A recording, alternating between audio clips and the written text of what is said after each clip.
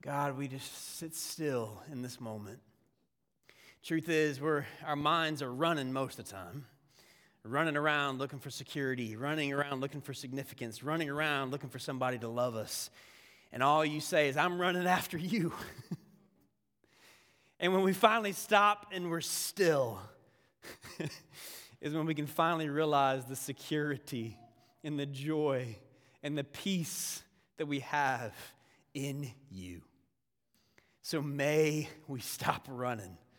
Thank you the chance that we get to gather together, that we get to open our hearts through song and just to be still so that you can meet us right where we are and revive us, refresh us, remind us of the love that we have always been made for, our God, a relationship with the living God. So Lord, thank you that you meet us right here in this moment.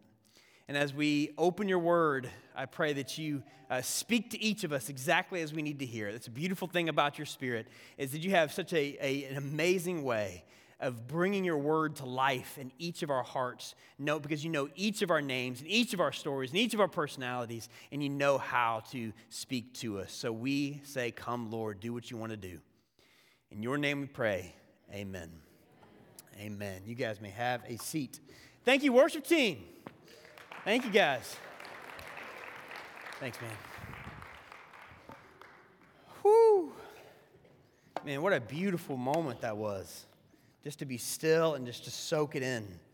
Thank you guys so much. All right. So did you guys know? I'm sure you did. Most of you at least.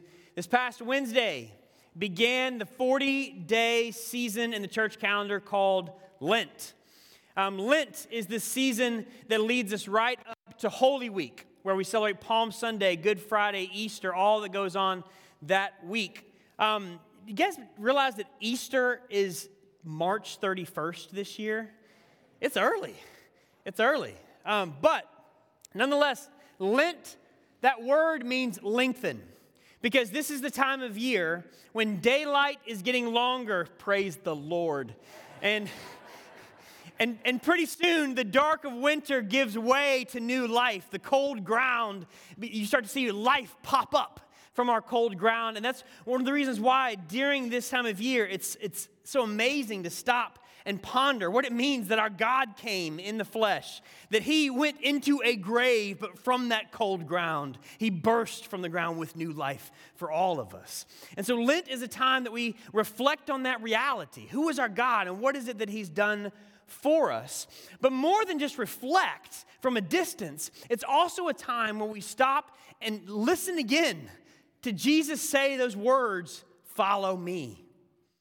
You know, when Jesus recruited his first disciples, those were his first words. Follow me. You see these words, follow me, 20 times, roughly, in the Gospels.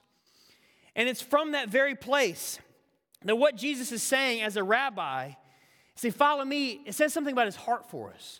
Follow me meant that he wants you right up next to him, close to him.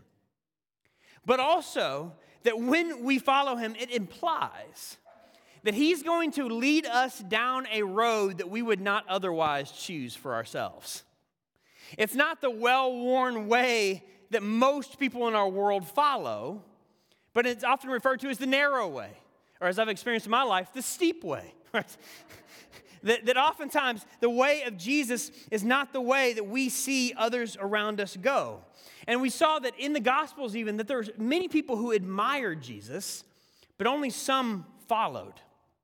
Many respected or maybe liked Jesus, but only some wanted to become like him.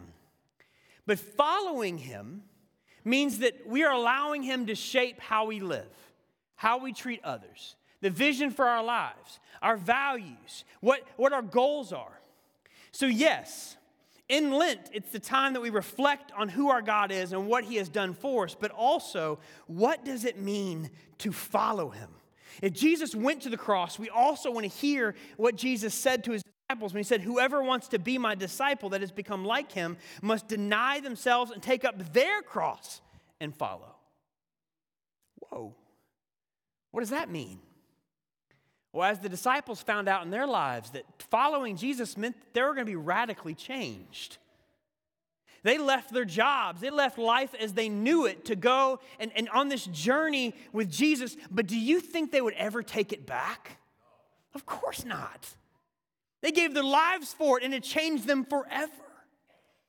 And so this is the season we ask, who is Jesus? And what is his heart for us? What has he done for us? But what does it mean to follow? And for that reason, we are beginning a series this Lent, during Lent this season called The Way of Jesus. And we're going to specifically be looking at the Gospel of John, chapters 13 to 17. It's often referred to as the farewell discourse because these are some of the last words Jesus told his disciples before he would be arrested, crucified, buried, rise again, and then ascend to the Father. But if you were giving your last words, or if you had a teacher who you knew were giving you last words, what would you expect in that farewell speech? You'd expect them to probably tell you, hey, this is my heart for you, but also this is how I want you to live after I'm gone. And this is exactly what Jesus is doing. That he says, first, I want to show you, put on display for you my heart of love for you. But second, this is what it's going to mean to walk in my way. So, as we anticipate Holy Week, what is Jesus' heart like? And if we want to become like him, follow him, not just admire him from a distance, what does that entail? So let's just begin by looking at the Gospel of John, chapter 13, verses 1 to 17 together. If you got your own Bible, feel free to turn there. Bible app, it's fine. The blue Bible's in front of you. We're on page 874.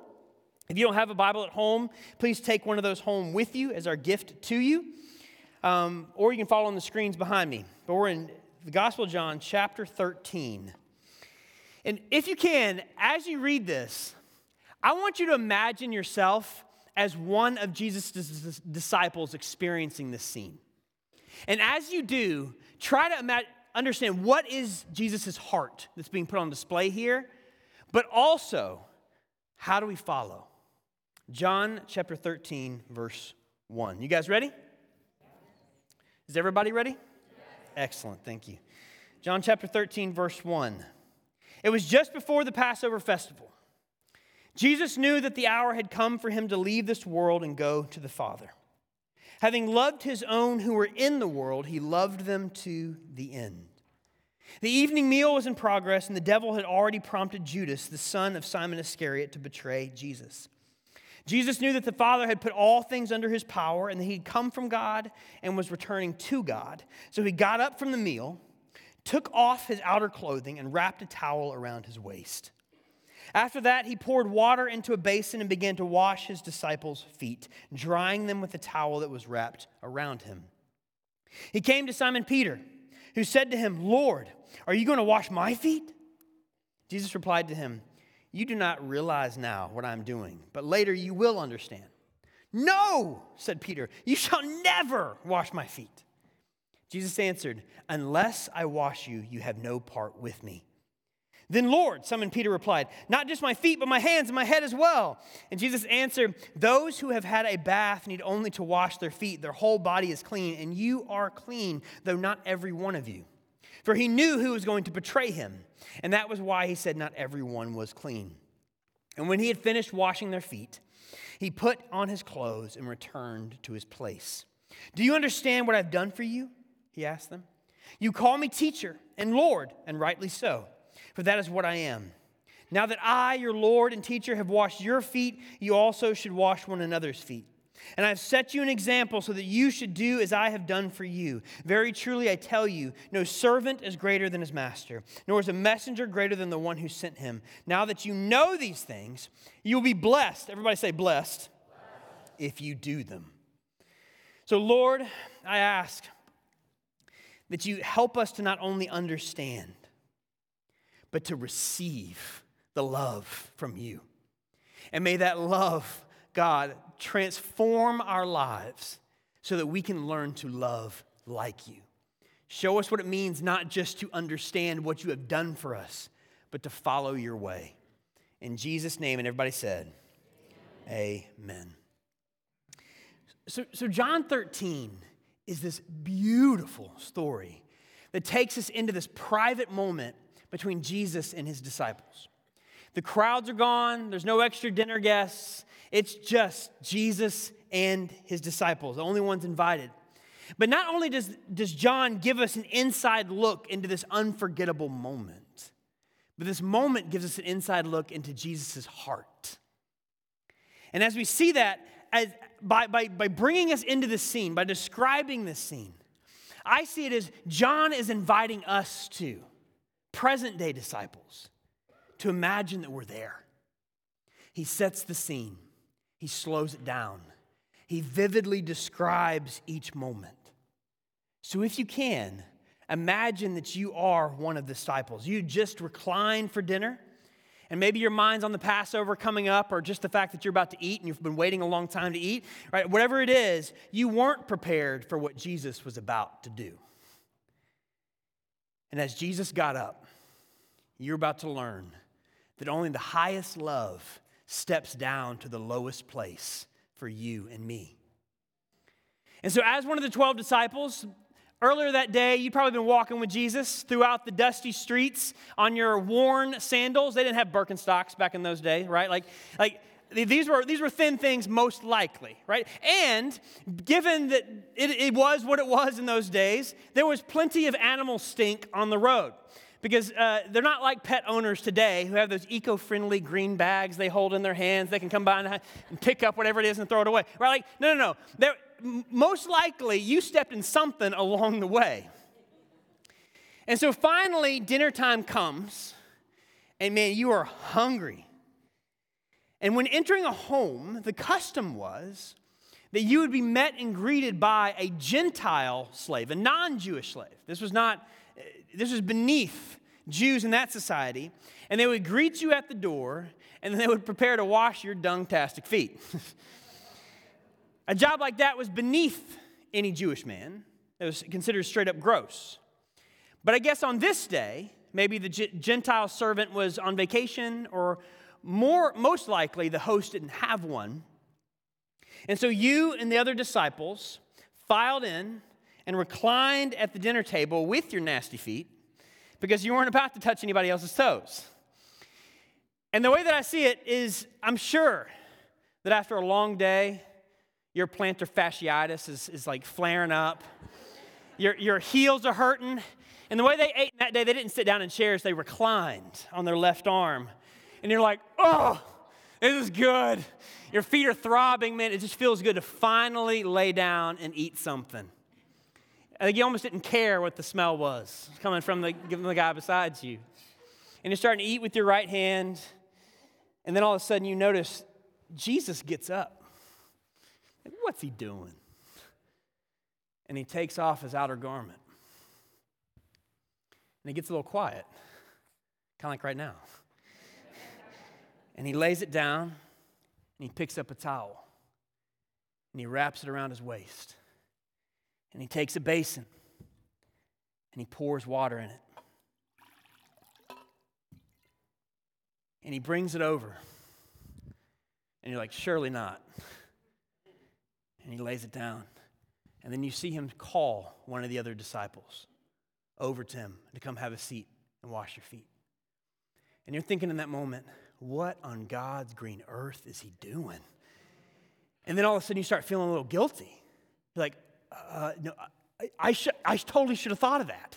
Why didn't I think of that as we were coming in? Like he's the master, he's the teacher, he's the Lord. I'm supposed to serve him. This is not how it goes. But if there was a way for Jesus to say, I love you, without saying the words, this was it. And I can imagine, even though it's quiet like it isn't here right now, you almost know how everybody else in the room was feeling. Awkward, confused, but also this overwhelming sense of love. But see, there was far more motivating Jesus in this moment than just wanting clean feet. It's not like Jesus laid down at the table and he's like, all right, I can't stand this. Like, if no one else is going to do it, I'm going to do it, right? Like, that's not what's motivating him. But washing his disciples' feet was a foreshadow to the cross when the full extent of his love would be poured out for the world. And we know that's what's happening because the context around this story sets it up.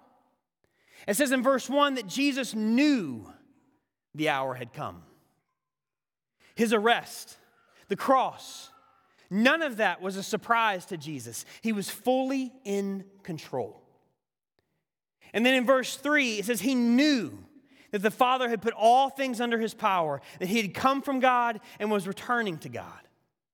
He knew that Satan had already put it in the heart of Judas to betray him. But all that was about to happen was in fulfillment of God's plan since before the dawn of creation for the redemption of the world. So everything Jesus is about to go through, he goes through willingly. But why? Go back to verse 1. It says he loved them to the end. You can translate that, he loved them to the utmost. Or he was about to show them the full extent of his love. Because if the love that Jesus showed when he washed feet made the disciples drop their jaws, how much greater must the love be that led Jesus to the cross where he bled and died to wash away our sin? 1 John 4:10 says, this is love. Not that we loved God, but that he loved us and sent his Son as an atoning sacrifice for our sins. What Jesus did for the disciples' feet was simply an enactment of what he came to do for every single one of our sin-stained hearts. Because Jesus is God, he was with God from the very beginning, united in the perfect Trinity of God, yet motivated by nothing but love. He got up off his throne. He took off his outer garment. He wrapped himself in human flesh. And then he poured out his blood on a cross to wash clean our sin-stained hearts that we might be whiter than snow. And he did that for you, he did that for me, and he did that for the world. Yes.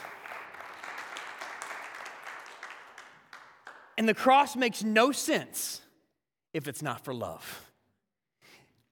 Some people like to say this was a historical accident. Jesus didn't mean to do this. Oh no. We see right here, everything was intentional because only the highest love would step down to the lowest place for you and me. Only the purest love would see the pride in our hearts, yet give itself to wash us clean. So do you know that love?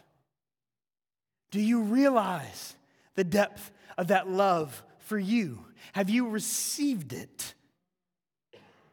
Not just admired it from a distance, but actually received it. So imagine again that you're a disciple in the story, and now Jesus calls your name. He calls your name. How might you respond? I am so thankful that Peter's experience is at it, that John included Peter, because I relate to Peter so much. Because when God exposes our dirt, our impulse is to pull away, but his love draws us closer. And it's so interesting to me how nice and wonderful it is to talk about love until somebody finally offers you love and you have nothing to give in return. And you see, I believe this is just part of why Peter reacts the way that he does. So Jesus calls Peter's name, and Peter says, Lord, are you going to wash my feet? And Jesus says, man, you're gonna understand later. He says, no, you will never wash my feet. Now imagine, your feet are caked in dirt. And you got that bunion right underneath there. And probably a host of other things that you don't want anybody else to know about, right? Let's be honest. Feet are embarrassing. They're the last thing we often want people to see in ourselves. I remember there was one year that we got Shelby a gift card to this foot massage place in Middleton. Derek, you know what I'm talking about back there, don't you? Yeah. Heather and Derek put us onto this place. And the first time I went there, I remember taking off my shoes and my socks. I was like, I know this guy sees feet all day. But like, this is a vulnerable thing to do. Now, I eventually got over it, and it was absolutely amazing. But point is that the feet are not exactly the part you want people to see, yet Jesus calls their name, and he says, bring your feet on over here.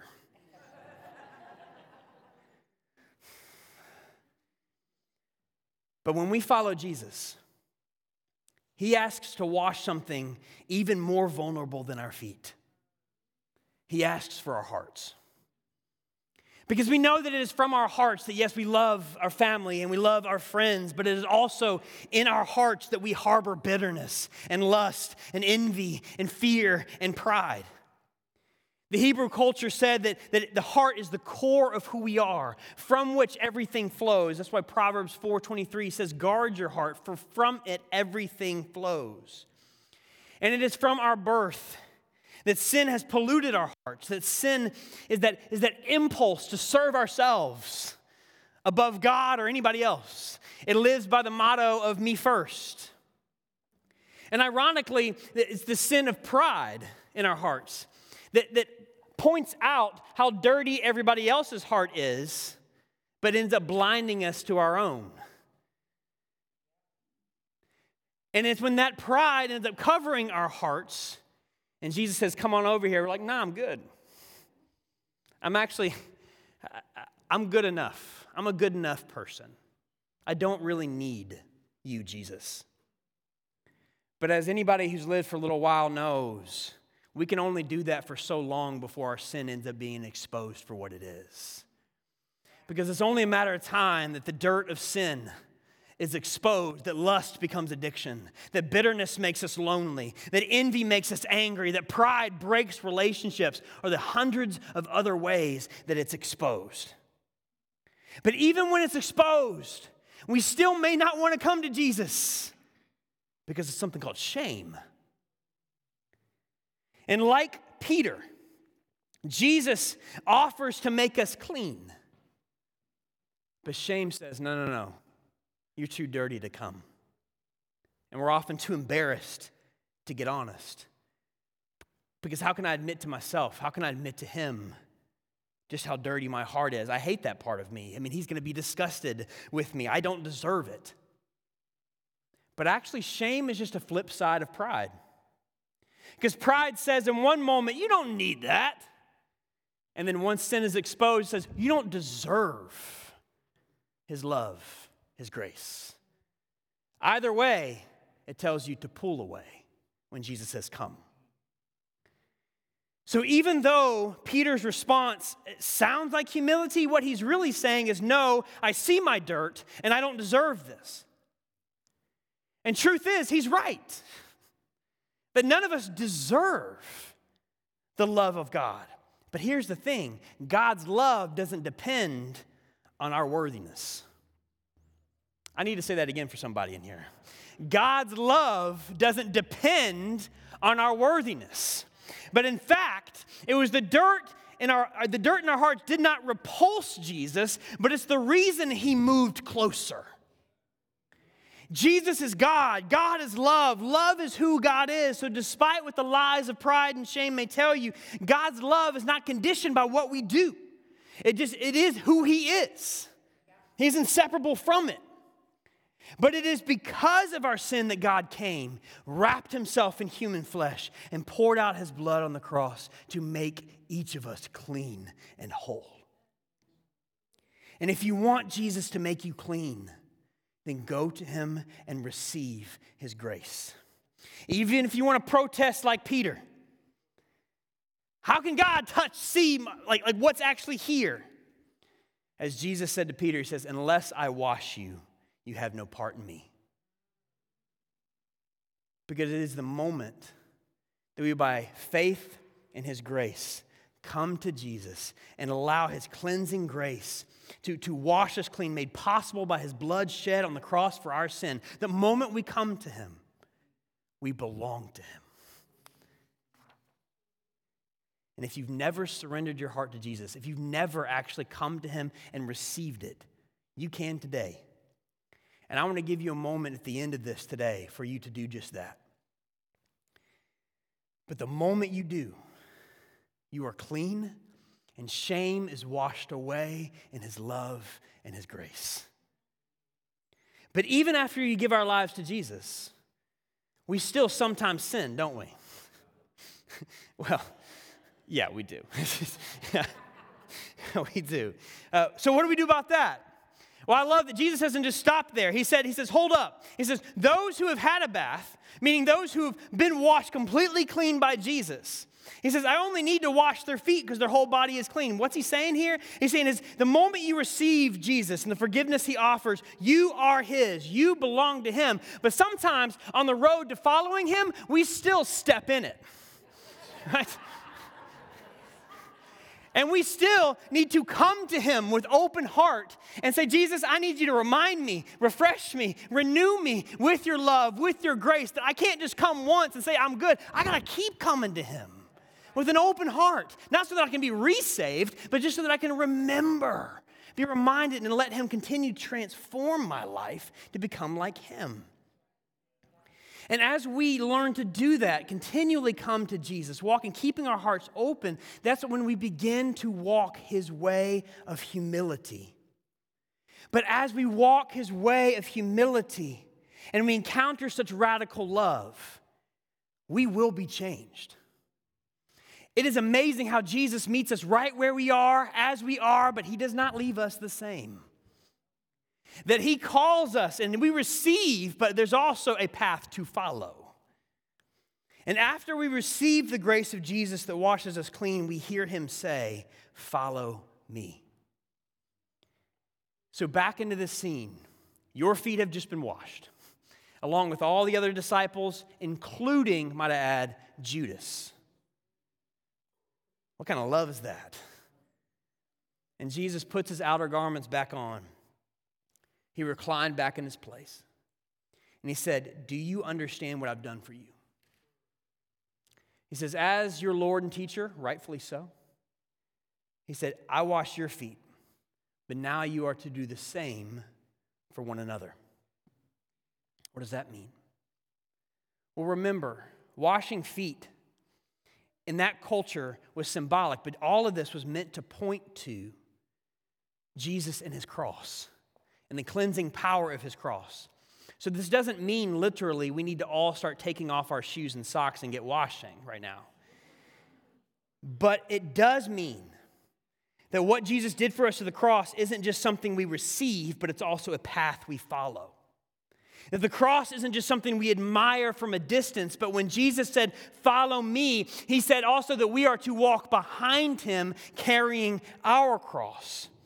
That the way of the cross, the way of Jesus, the way of humility, the way of love is not the well-worn way in our world of control and winning and self-protection and being first and being the best and personal glory.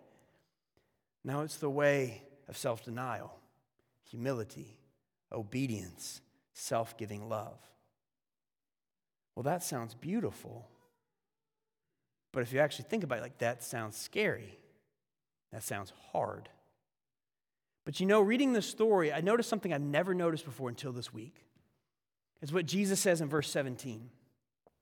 Because after Jesus tells them you're to wash each other's feet, his response is not, hey, suck it up, buttercup, I did it for you, now get going, right?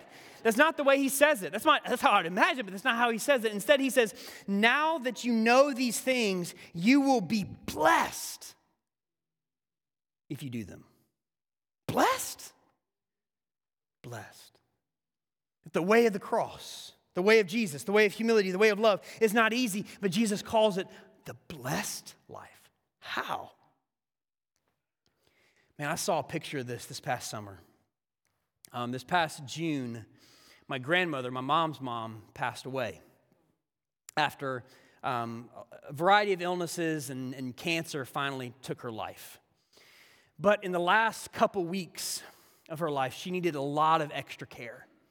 And my mom is a next-door neighbor, and my uncle lives close, and so the two of them were coming over a lot, and eventually got to a place where multiple times a day, they had to actually change and wash her. And I talked to my mom yesterday, asked her if it was okay if I share this story, and she said, it's even okay if I share this. She said, at first, she said, I had a bad attitude about it. So that was the last thing I wanted to do. Like and I would feel the same. It's dirty, it's sad.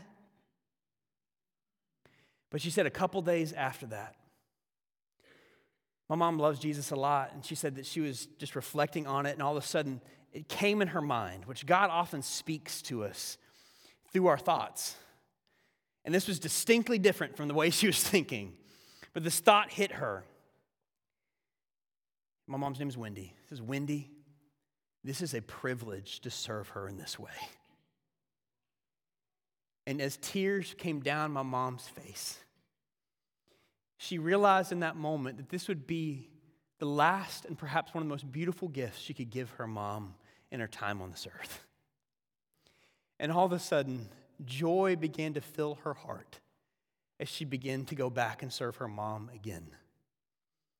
That all of a sudden she understood a little piece of what that means, that this is the blessed life, the life that serves. And when we went down for my grandmother's memorial service this past July, I tell you, no one sat around and talked about her accolades, her achievements, all the amazing things she did.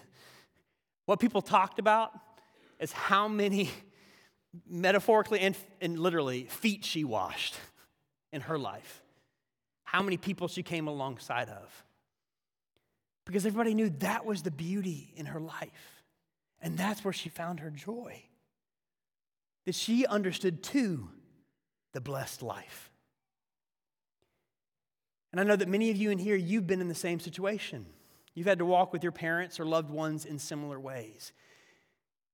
Do you realize just what a smile that puts on God's face? And the love that he sees in that moment. And see, when we see the heart of God, when he bent down to make us clean, and we grow the heart like God's as we do the same for each other. So what does it look like to wash feet today? That's a fun question.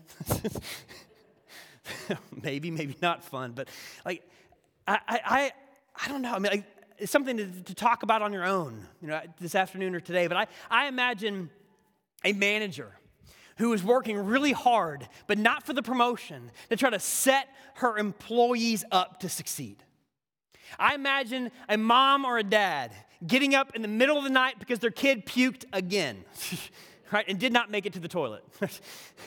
Like I imagine a neighbor who can't help but to realize that the three different people around them are living alone, but they can open up their home and they can cook a good meal. I imagine a politician who works tirelessly for the good of the neighbors and not just for the vote. I imagine a teacher who just wants Johnny to get it and is willing to go to the extra mile to make sure he does. And as I think about that, and as I think about that kind of vision and that kind of life, the washing feet kind of life, following in the way of Jesus, I realize the reason why we do it is not so that we can be good people. We've already been washed clean. The reason we do it is because we are loved people. We are people who have experienced the cleansing grace of Jesus and the love that is endless, and in experiencing that for ourselves, you can't help but to want others to know the same. And even if somebody's not willing to hear the truth of Jesus, this is a way that we can model the reality of Jesus as his people. And so I just want to talk to those, most of us in here, you know you belong to Jesus. There was a point in your life when you know that you have received his grace, you've been made new, you belong to him. My question to you is, when was the last time you just sat still and received his love for you? And some people say, well, that sounds selfish. It's not any more selfish than it is making sure you drink or eat. Those are necessary. And if we're going to love people like Jesus, then we got to take time to remember and receive the love of Jesus for us too. Perhaps you can even take this story today or this week and go back and read John 13 again and imagine yourself as one of those disciples. Imagine what it must have been like or felt like the moment he began to wash your dirty feet. Maybe that can be a way to receive it. But there are others of you in here that you've never received the grace of Jesus. Maybe you struggle with doubt your whole life, or maybe you just didn't know, maybe like I was talking about earlier, like I'm not worthy, or I don't need it. But maybe something's stirring in you right now. You can feel in Jesus calling your name, and you want to follow him. If that's you, perhaps you're not sure how to express your heart to God right now. I want to give you just a way that you can express your heart to God. If you will just pray after me. If everybody could, just bow your heads and close your eyes. And just those who have never given your life to Christ before. If you want to, then pray this simple prayer after me, just between you and God right now, and say, Jesus, I hear your invitation. I hear you call my name. I see the dirt in my heart. I want to be clean. So I surrender. Wash me clean, Jesus. Thank you for the cross where you gave your life for me. Now show me how to follow your way as I give my life for you. Amen.